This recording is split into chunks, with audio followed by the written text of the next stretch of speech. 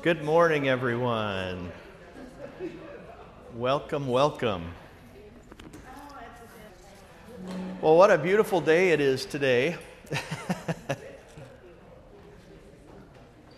It's nice to be back with you after missing last week. Whenever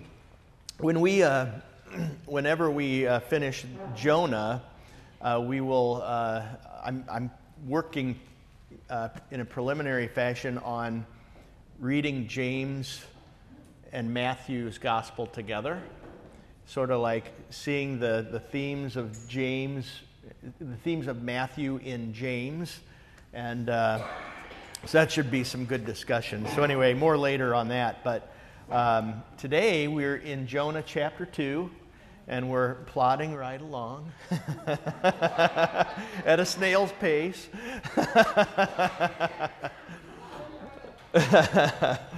But let's take a look at this just as a refresher. Chapter 2 of Jonah,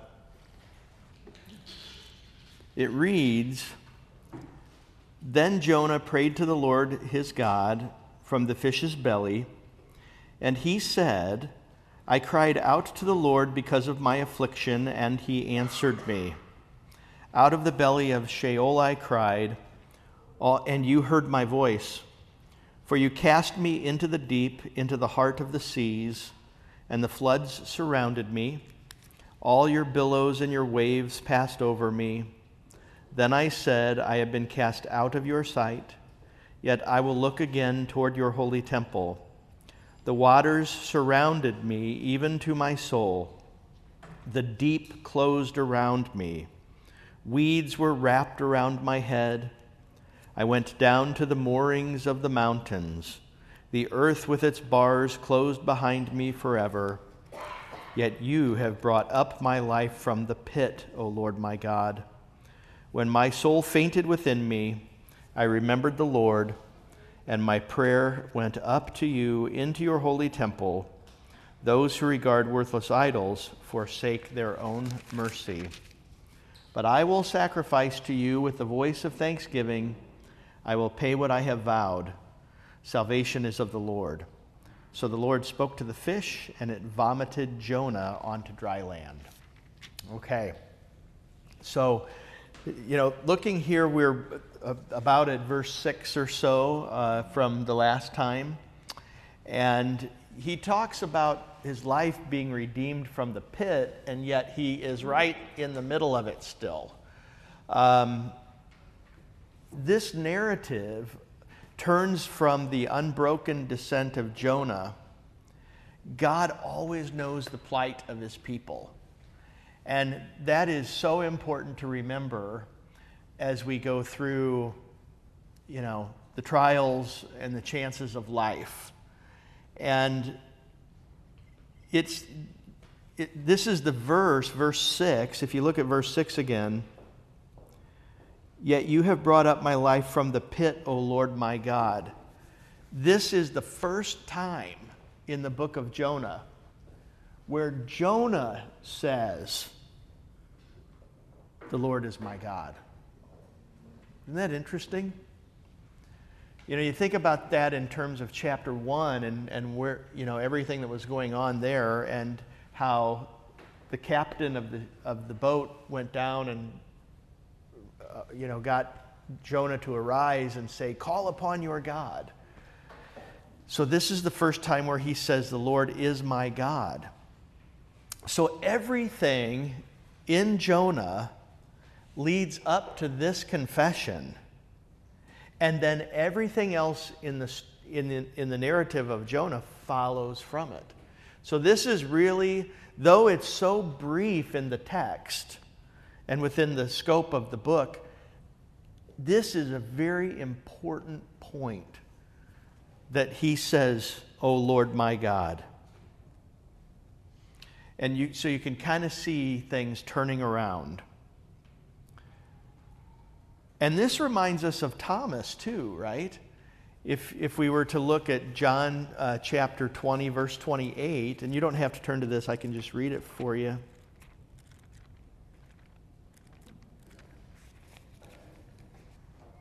Jesus says to Thomas, reach your finger here and look at my hands, and reach your hand here and put it into my side. Do not be unbelieving, but believing. And Thomas answered and said to him, my Lord and my God. Very similar to Jonah. O Lord, my God. And then there's Psalm 16, verse 10. So this is very similar to Jonah. And as I have mentioned, and if you would turn to that, Psalm 16, verse 10. As I had said a few weeks ago, chapter 2 with the words of Jonah are very much in line with the Psalms. It sounds, his confession, his prayer sounds just like a psalm. And so the psalmist in Psalm 16 verse 10 says, for you will not leave my soul in Sheol, nor will you allow your Holy One to see corruption. And then he goes on, you will show me the path of life. In your presence is fullness of joy. At your right hand are pleasures forevermore. And I would say those two verses themselves sound an awful lot like Jesus, right? You will not allow your Holy One to see corruption.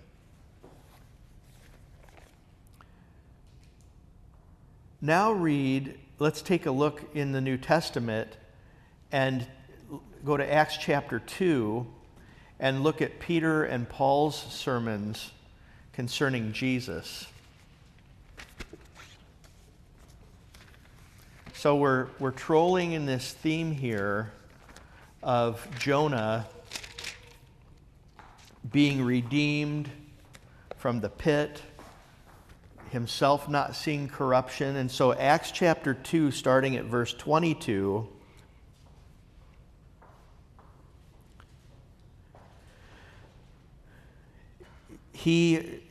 now this is Peter's sermon, and Peter begins in verse 22 and he says, listen everyone, hear these words. And then he begins to talk about the passion of Christ. And he talks about the miracles and the wonders and the signs that God did through Jesus in the midst of these people as they know. And then he says, him, verse 23, him being delivered by the determined purpose and foreknowledge of God, you have taken by lawless hands, have crucified and put to death, whom God raised up, having loosed the pains of death, because it was not possible that he should be held by it. And then he goes on and he quotes David. And he says, and this is what it says, I foresaw the Lord always before my face, for he is at my right hand, that I may not be shaken. Therefore my heart rejoiced, and my tongue was glad. Moreover, my flesh also will rest in hope.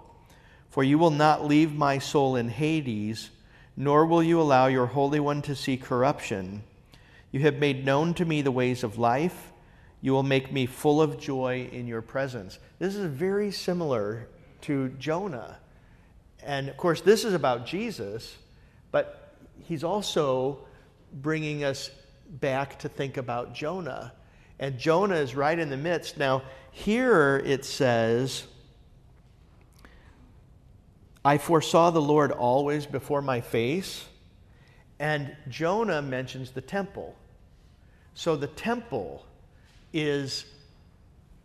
represents the Lord, looking towards the temple is to look toward the Lord. And this is where he finds his comfort, even while he sits in the belly of the fish in Sheol. And, if you then take a look at the practical side of this for the Christian life. We just had Ash Wednesday. And, what a powerful thing that is to have the ashen cross on the forehead. And, remember you are dust, and to dust you shall return. And yet it's in the form of a cross. Even in death, we belong to the Lord. Even in death, Christ comes to us. He will not leave us. And so then think about the practical side of that to the life of faith that we live today in the world, facing the troubles of sin and the troubles of evil. And, you think about all that the church faces today and the spiritual warfare that is taking place upon the church in the world. And it's easy to lose heart. It's easy to be overcome with the worries of what's going to happen, right? And yet, these things, these words, the reminder from the Ashen Cross on Ash Wednesday is that even as bad as things could get, and that's what we do, right? Whenever we worry about something, we rehash it and it gets worse and worse and worse. And pretty soon there's no way out, right? In your head, you're like, oh, I can see exactly how things can go and it's going to be terrible. Even if things were to get as bad as we think they could or we imagine they could, Christ will pull his church out of it. The Lord blesses. And then you can think about that even in terms of the personal aspect of being a Christian in the world and raising children and facing the struggles of life with whatever it may be. The Lord will preserve you. And I think that's, for me, I think that is so important to remember, that these kinds of things with Jonah and with Jesus, the words of Peter in his sermon here, Christ will take care of you. He will draw you out of the evil in the world and all of the uncertainties of life. He will take care of your family. He will take care of your children. Christ is faithful. And so when you think about the words and the prayer of Jonah in this text in chapter 2, it's the Lord's faithfulness. And he knows it. And then you can look at this later perhaps. Well, let's do it since we're in Acts. Go to Acts 13, 34 to 37. So then we move to Paul.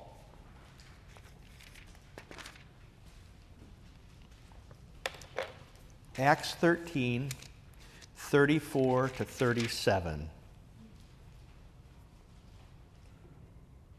So he says, let's see, maybe back up to verse 33. He says, God has fulfilled this for us, their children, in that he has raised up Jesus, as it is also written in the second psalm, you are my son, today I have begotten you. And that he raised him from the dead, no more to return to corruption, he has spoken thus, I will give you the sure mercies of David. Therefore he also says in another psalm, you will not allow your Holy One to see corruption. For David, after he had served his own generation by the will of God, fell asleep, was buried with his fathers, and saw corruption. But he whom God raised up saw no corruption. Therefore let it be known to you, brethren, that through this man is preached to you the forgiveness of sins. And by him everyone who believes is justified from all things from which you could not be justified by the law of Moses. So, more of that same kind of thing. So in verse 7, so back to Jonah then, Jonah chapter 2, he mentions the temple. So Jonah 2 verse 7 says, when my soul fainted within me, I remembered the Lord, and my prayer went up to you into your holy temple. So temple life was very important, and Jonah is drawn to that. And so today, in our struggles of life, in our fears, worries, so on and so forth, we look to Jesus, the temple not made with hands, and then he gives us a place also, right? And that place is the altar, the Eucharist, where we hear the gospel. And our hearts are cheered by that. And, one of the beautiful things about the ministry in the Lutheran Church is the importance that we put on homebound visits, hospital visits, and as we have done and continue to do here, we go with the Eucharist. So even though people may not be able to physically get back to the altar comes to them, right? And this is because of Jesus. So with Jonah, he has to go to the temple, but for us, Jesus comes to us. And Jesus and the place is wherever the word and the sacraments are, wherever the gospel is proclaimed, wherever the sacraments are given according to Christ's institution. There you have it, right? And so what a comfort that is for us as we journey in this life. And there is some language along the lines of this too. You can jot down Psalm 11 verse 4 and Psalm 27 verse 4. And Psalm 27 is beautiful. It's one of my go-to psalms.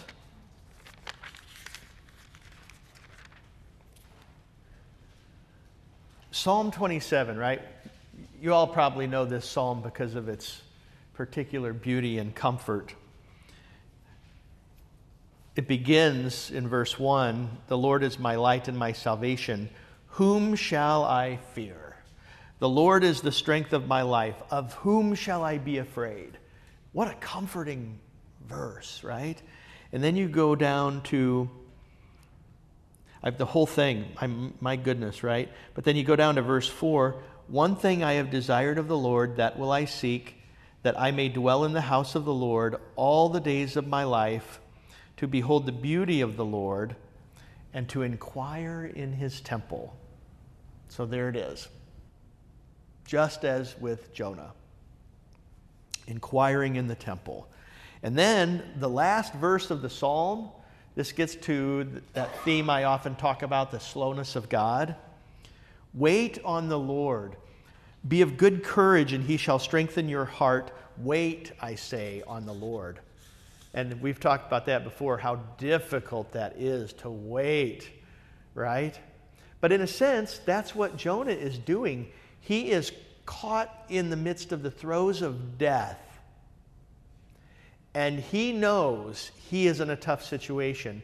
But because of his temple life, he is recalled back to that. And the temple life communicates something, the mercies of the Lord. Yes, Carol. Your version, "Wait on the Lord." Yes. Mine is "Wait for the Lord." Okay. Which seems quite a bit different. Yeah, that's interesting. What is it? 4? Well, I don't know what the Hebrew says, but see if I can glean anything from the Septuagint, maybe. Footnotes on mine, it says, "Wait for the Lord, faith, encouraging faith." Okay. Maybe that's why it's written like that.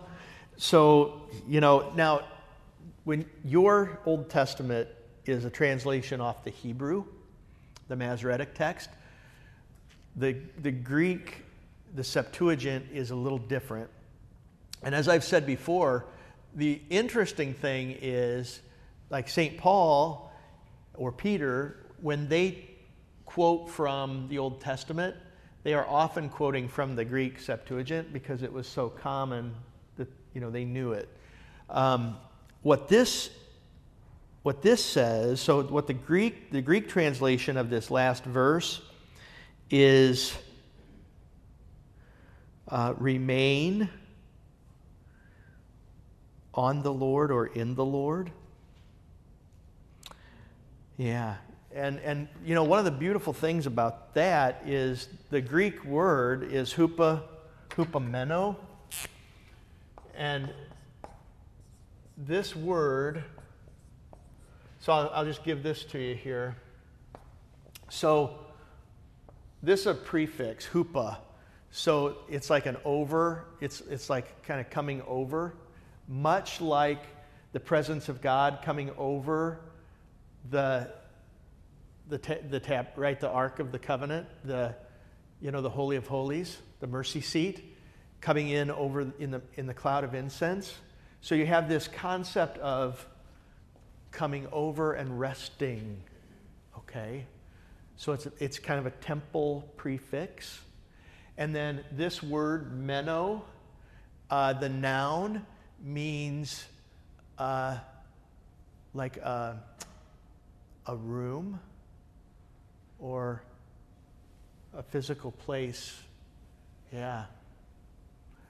So when it says there, remain in or on the Lord, it's saying, let the Lord's presence come over you and just abide in his room of mercy.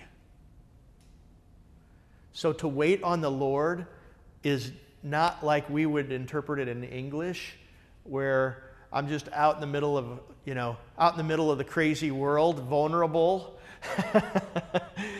But it actually means that we are out here in the world, but we are canopied by the Lord's presence and protection. So while we wait, we're not alone and we're not left to the fiery darts of the devil, but we're covered. We're loved. And I think that's so important for us in the world full of worries, to know that Christ has you. He has you nestled right into his arms and into his care. And that ashen cross from Ash Wednesday is a beautiful depiction of that. Yes, to dust you are and to dust you shall return, but Christ has you in his arms the whole way. And even when you breathe your last breath, you are Christ's and he will take you in. So this is something that resonates with Jonah as he utters those words in verse 7. So when he thinks about the temple, he's not thinking about it just as, only a physical structure and he's got to go and do his bit. It's the faithfulness of the Lord. Then in verse 8, when he talks about all things are vanity, those who regard worthless idols forsake their own mercy, he's basically saying it's all vanity, and the word means mist or vapor.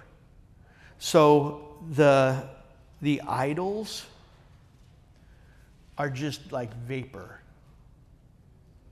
Though humanity might regard them as something important, they're nothing.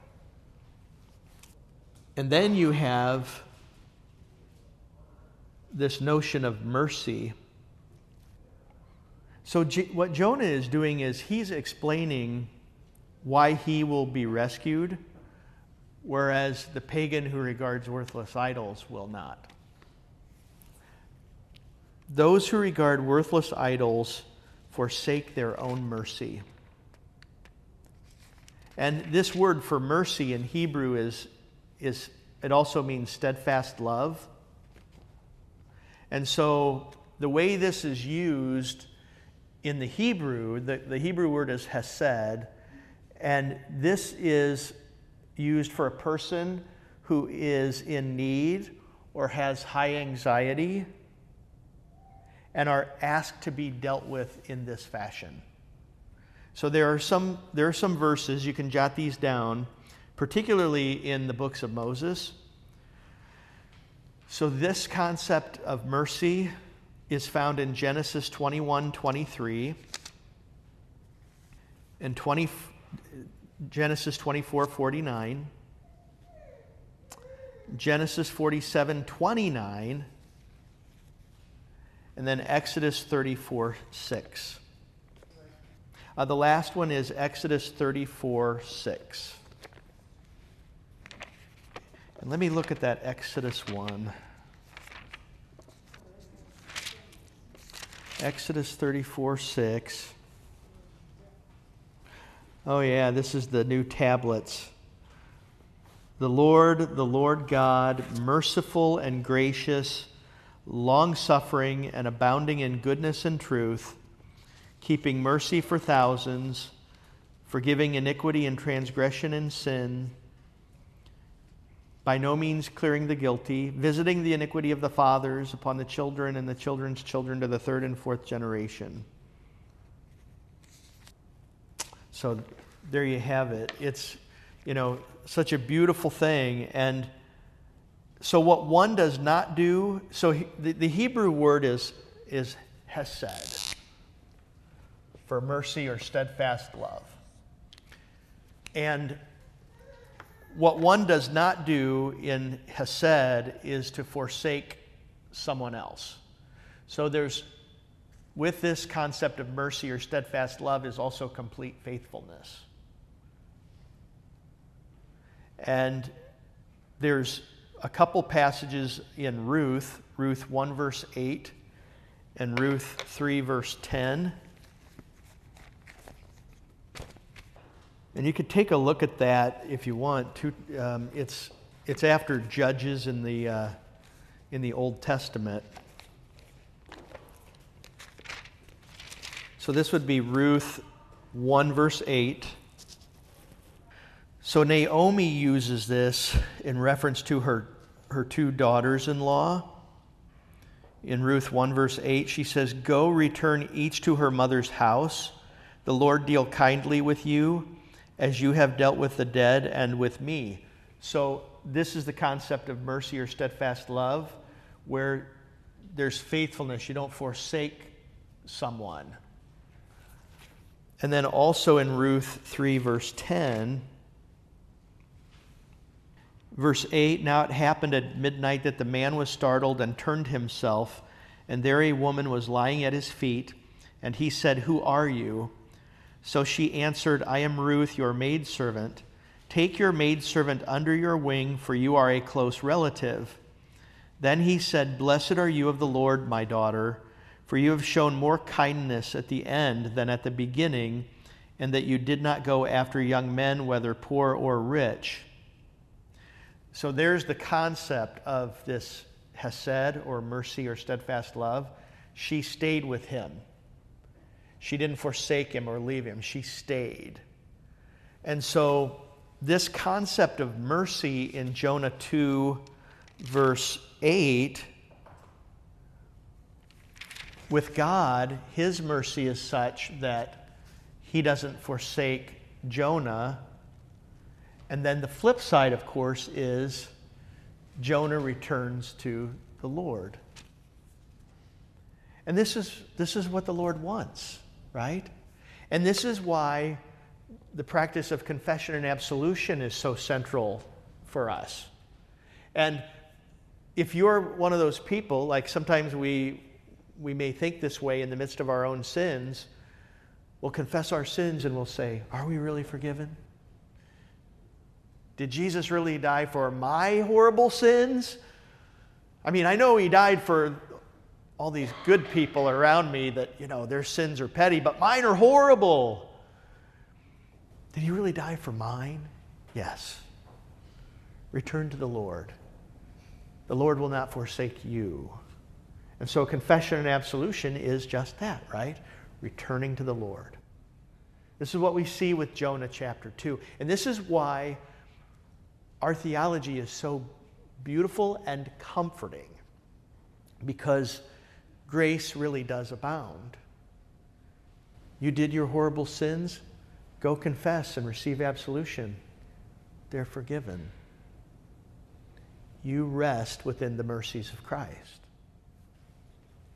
And this is what we see with Jonah, right? From the beginning, heading in the other direction, getting on a boat, the whole bit, being cast into the sea, swallowed by a big fish. There he is. He sits within the throes of Hades and Sheol. And what does he do? He returns to the Lord. Why? Because he knows that this concept of hesed, mercy or steadfast love, is that God is faithful. God does not leave us. And that's too why the concept of repentance in the New Testament is to have a change of mind, to turn about. Does that mean then that the Naomi's daughter-in-law were both followers, or that they had given up their whatever their pagan god was, and were followers, and she says, "Come. Yes. I want him to deal with you kindly. I want him to keep you in the true faith." Is that basically what she's saying? Yes, I think there is an element to that. Yeah. I mean, it is powerful in that way, isn't it? Yeah, good point. But that would be a nice blessing to get from your mother-in-law, I guess. Yeah. Yeah, no, I understand, yeah. Yep, that's right. Let's see here. Okay, so when we look here at the end of chapter 2, he ends by saying, "I will sacrifice to you with the voice of thanksgiving." So his sacrifice comes with the voice of thanksgiving. So he recognizes that it's God's faithfulness that absolves him. It's not his outward act, but it's his sacrifice is one of praise and thanksgiving. And we do the same thing. I don't think we actually do it in our divine service here, but if you look at the divine services in our hymnals, there is a sacrifice of praise after Holy Communion. And so, now here today, we do have one sacrifice, and it's the sacrifice of praise and thanksgiving for what the Lord has done through his cross and passion. You don't get it? Why it's a sacrifice of praise.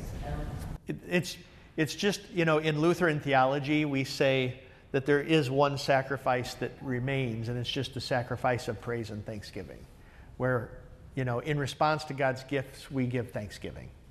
Yeah. I don't see it as a sacrifice. I see that as a... Yeah.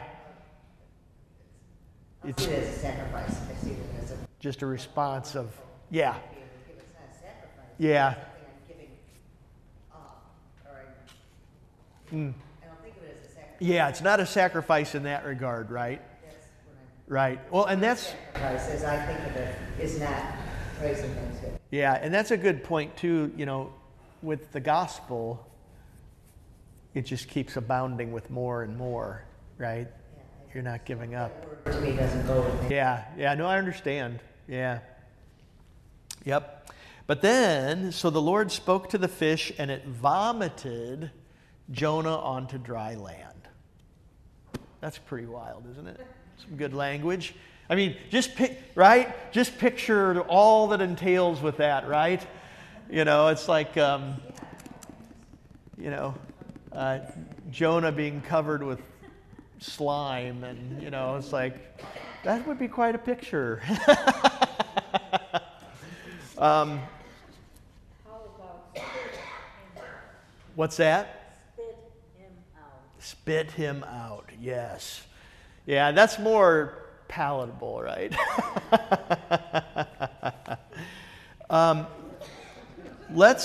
So I feel like it's helpful to actually think of it as like kind of an improved term of vomit though, because otherwise you're kind of thinking about, oh, he just ended up in the ship and kind of went on a little cruise for a few days. mm-hmm, You know, but it's reminding you of like, no, he was literally inside a fish. mm-hmm. You had to vomit him out. You know, like, because otherwise when he's down there, you know, with so much Thanksgiving, you might think otherwise of the situation. Yeah. Giving that Thanksgiving in a pretty horrible situation. Yes. He's saved, you know, from drowning, but he's in the inside of the fish. So it's kind of a good reminder of, like, it wasn't like, oh, God just swooped him in with his nice boat and got him. Like, it was maybe not the, it was kind of traumatic. But It was traumatic. Yeah, and Physiologically, yes, right. you swallowed them. Yes. They went into his stomach. Yes. So if you're in your stomach, you get vomit. Yes. Okay, that's good. All right, I can appreciate that from a nurse. Yep. Nope, I can appreciate that. That's the way it goes. That's the way it goes. If you get spit out, it's from your lungs. Yes. And as we know, as unpleasant as it is, as I had my norovirus last week, I know, vomiting is violent, right?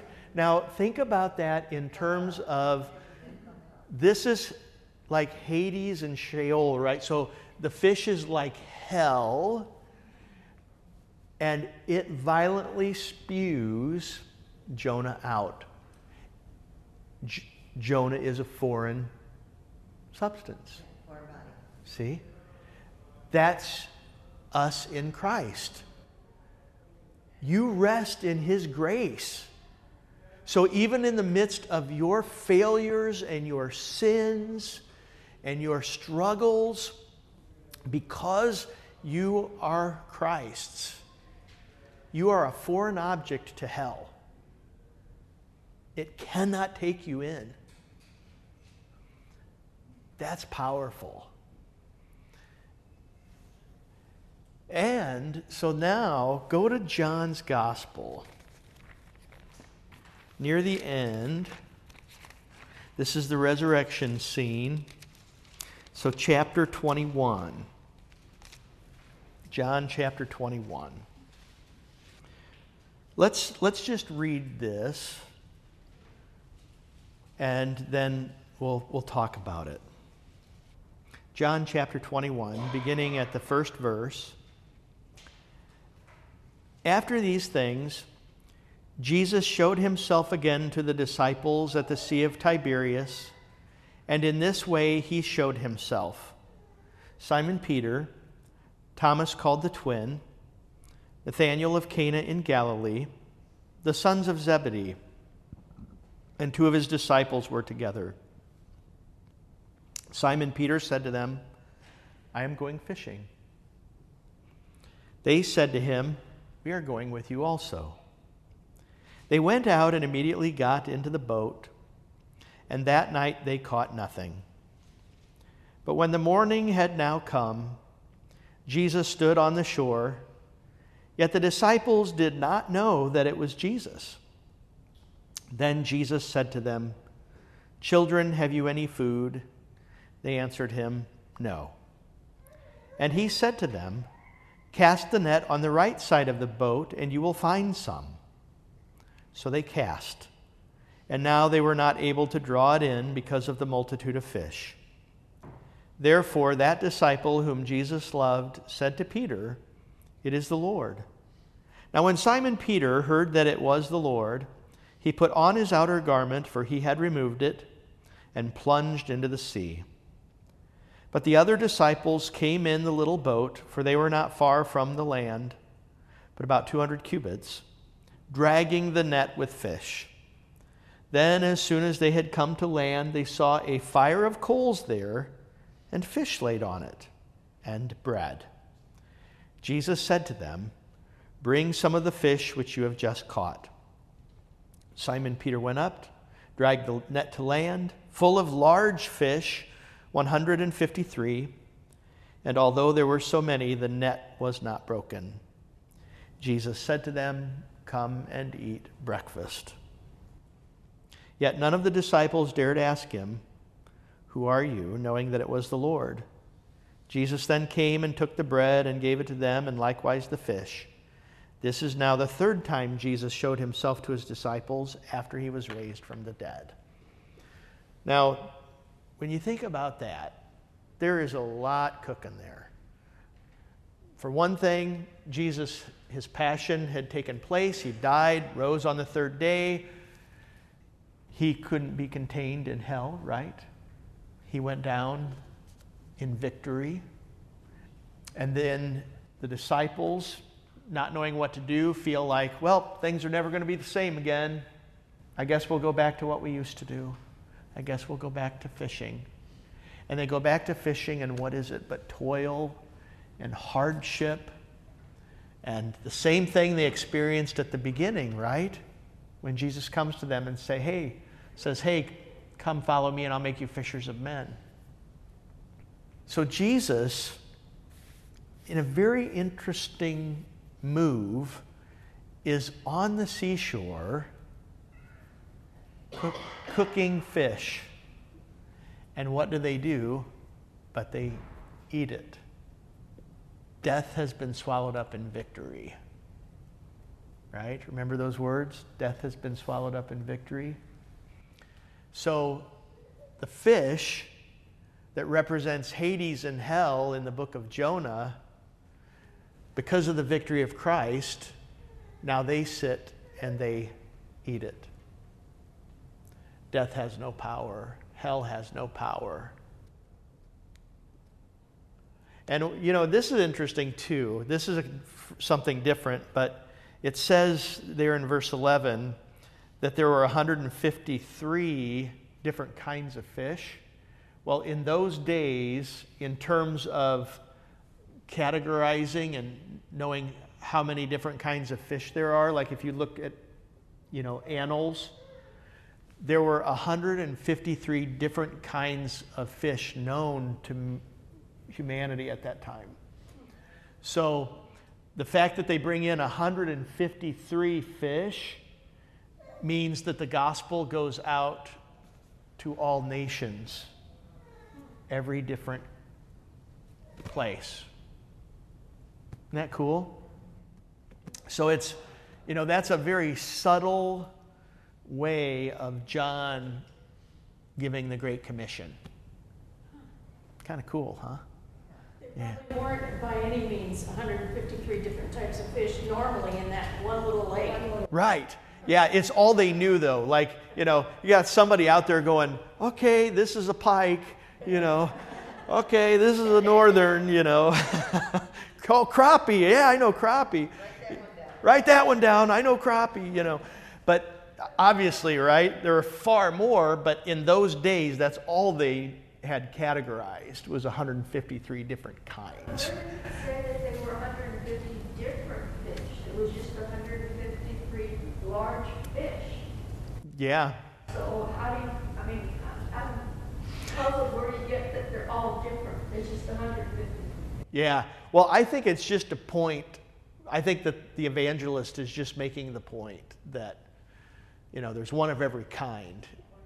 And the gospel net brings everybody in. It's for everyone, right? That's. I've been puzzled by, first it says that, well, in where is it? Verse 4. Jesus was standing at the shore, but the disciples didn't know him. He was a stranger. Yeah. He says, to catch anything, no. He says, throw it on the other side. Well, why in the world, if they didn't recognize Jesus, would they follow the instructions of the man on the shore? I know, it's puzzling, isn't it?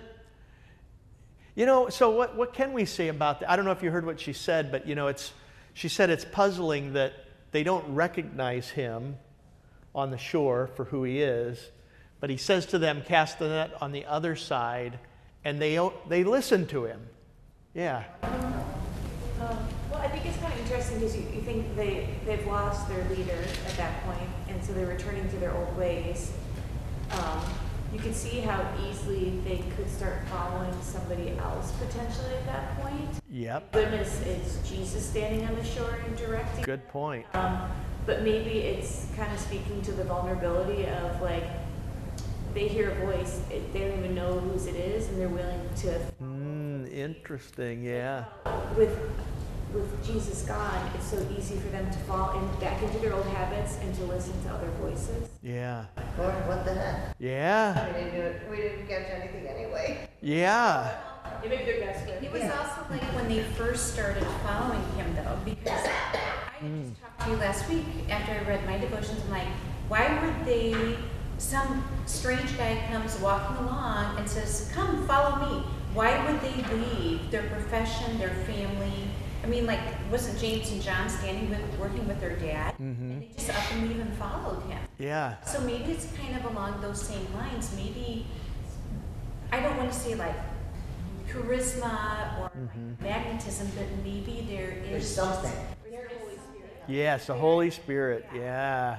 is pulling them. Yeah. And that's, go ahead. Well, I think we have to realize that there was probably a camaraderie among these fishermen. And maybe this was the guy who was out 4 hours earlier. Oh, yeah. You could just feel better. Yeah. They're taking this advice, and it isn't until John Yeah. goes, duh, this is the Lord out there. Yeah. Well, that's all very good. I mean, It was also the wrong time of the day to fish. yeah. Yeah, that's right. That's right. Yeah. Yeah. So if nothing else, you can certainly see that in spite of our own human flaws and weaknesses, which we see with the disciples again, right? Don't go back to your old profession. What, did you forget the last few years and everything Jesus taught you and told you? Come on, But in spite of their weaknesses and their falterings, Christ is faithful. He remains faithful.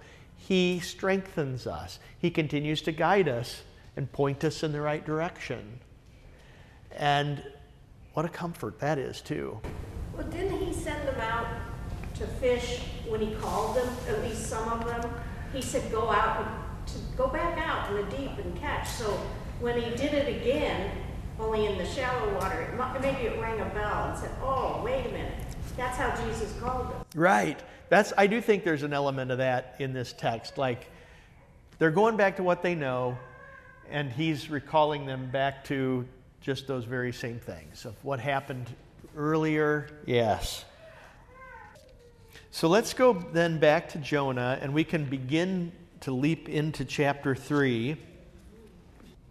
Now the word of the Lord came to Jonah the second time, saying, Arise, go to Nineveh, that great city, and preach to it the message that I tell you. So, isn't that something? Jonah had to go through all that. The sailors benefited because they confessed the Lord on deck. Now we're back to the beginning again. The Lord came to Jonah the second time. But in verse 2, so the words begin again just like at the beginning of the book. But in verse 2 here in chapter 3, the words are a little different. In chapter 1, verse 2, it literally says, preach to it. So chapter 1, verse 2, God tells Jonah, go to Nineveh and preach to it. I preach against it. Preach against it. That would work too, yes. Yep. And, in 1 verse 2 it says preach against it. And in 3 verse 2 it says preach to it. Proclaim to it, that's a faithful rendering of it. Yep. This says, What is the- call out against it. Call out against it. Yes, that's the So what is he trying to say? What's the difference in the two? It doesn't say against the order of people that come. So why Yeah. I'm not sure. You know, that's a really good. Why is it changed? Did they change in Nineveh? Did they change their status? Yeah. So okay, let's think about this. Why would the Lord change it? Maybe. So one can only wonder at this point, right? It's open for discussion, right? I mean, has Nineveh changed that they are more accepting of it? Or maybe Jonah now is more accepting of it. Or maybe it's how Jonah's hearing the message. What's that? Maybe it's how Jonah's hearing the message, because Okay. thinking really negatively of Nineveh at the beginning of this, and so maybe he's hearing, go preach against it because they're so wicked, because it says because its wickedness has come up before me. Yes.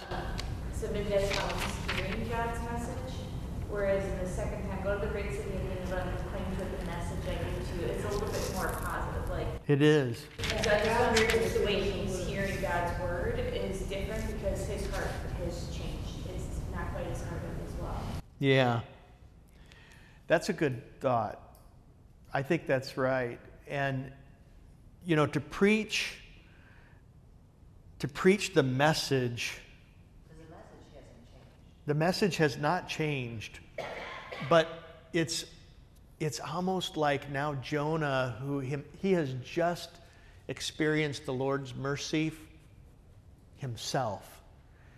And that does make a difference, right? When we experience the mercies of the Lord for us, it does shape the way we then exist and go about life, right? And especially if the Lord's mercy to us is fresh in our minds, then it emanates to our neighbor, right? If we're not feeling so much like we needed the grace and we're just trolling along doing our thing, it's easier to be judging, right? Or maybe a little unmerciful to others. But boy, if the mercy of Christ is fresh for us, it's vibrant from us to others. Yeah, because that first reading of it is kind of like he's saying, go point your finger at them, basically. Yeah. And this way, it's more of like offering a message. Yes. Not pointing a finger, but like extending his hand is kind of more of how I read that. Yes. And that's kind of, you can feel more that way when somebody's hand is reached out to you versus, it's kind of like somebody does this to you and you go back to the next person. Yeah. Yeah, because, think about it. Like, Jonah's on the seashore, and he's still got the slime from the guts of the fish on him, right? So, he probably smells funny and looks funny, and, and he's, all of it's just right there, okay, my mercy. Doesn't that sound so good for them too? So yeah, very good. Then in verse 3, so Jonah arose, so here's resurrection language again, and went to Nineveh according to the word of the Lord. Now Nineveh was an exceedingly great city, a 3-day journey in extent.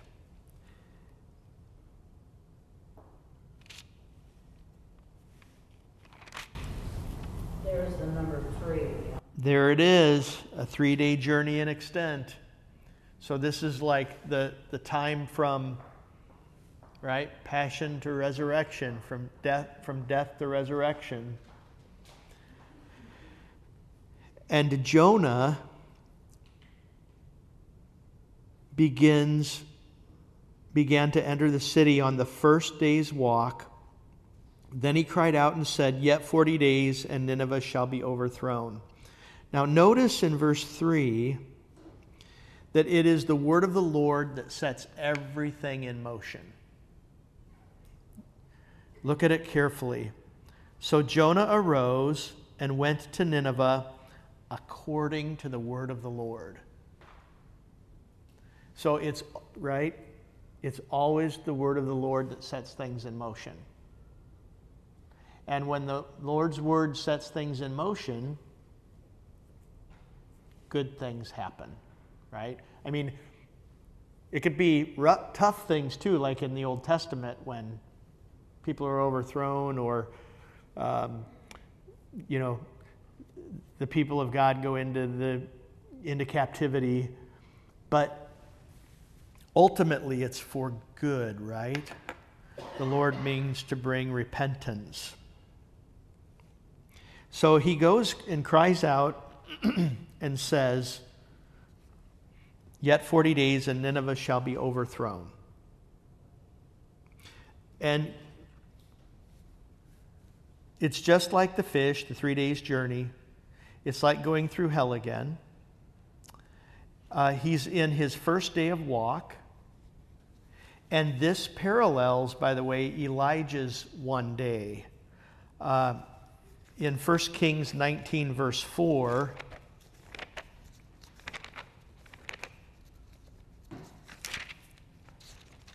let me read that for you. So Elijah escapes from Jezebel, and it begins in the first verse.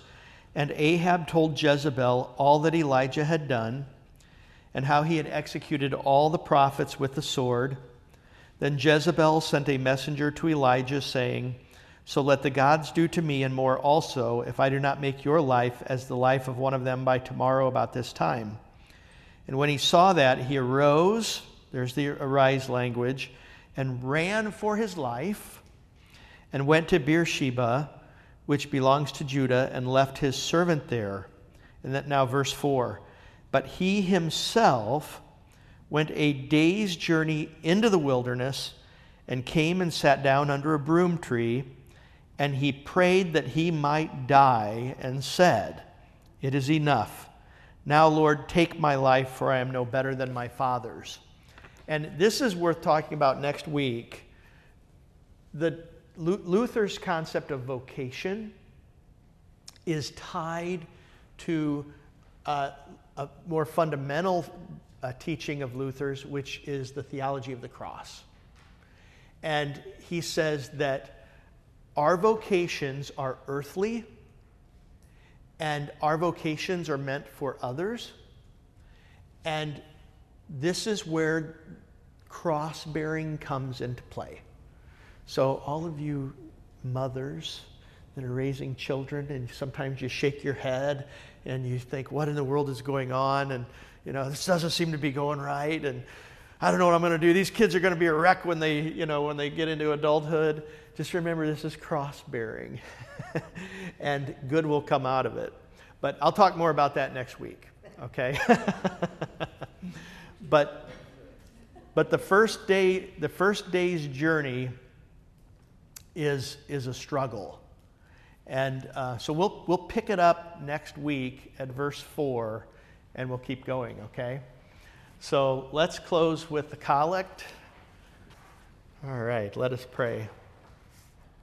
O Almighty and eternal God, we implore you to direct, sanctify, and govern our hearts and bodies in the ways of your laws and the works of your commandments, that through your mighty protection, both now and ever, we may be preserved in body and soul. Through our Lord Jesus Christ, your Son, who lives and reigns with you in the Holy Spirit, one God, now and forever. Amen. The Lord bless you and keep you. The Lord make his face shine upon you and be gracious to you. The Lord look upon you with favor and give you peace.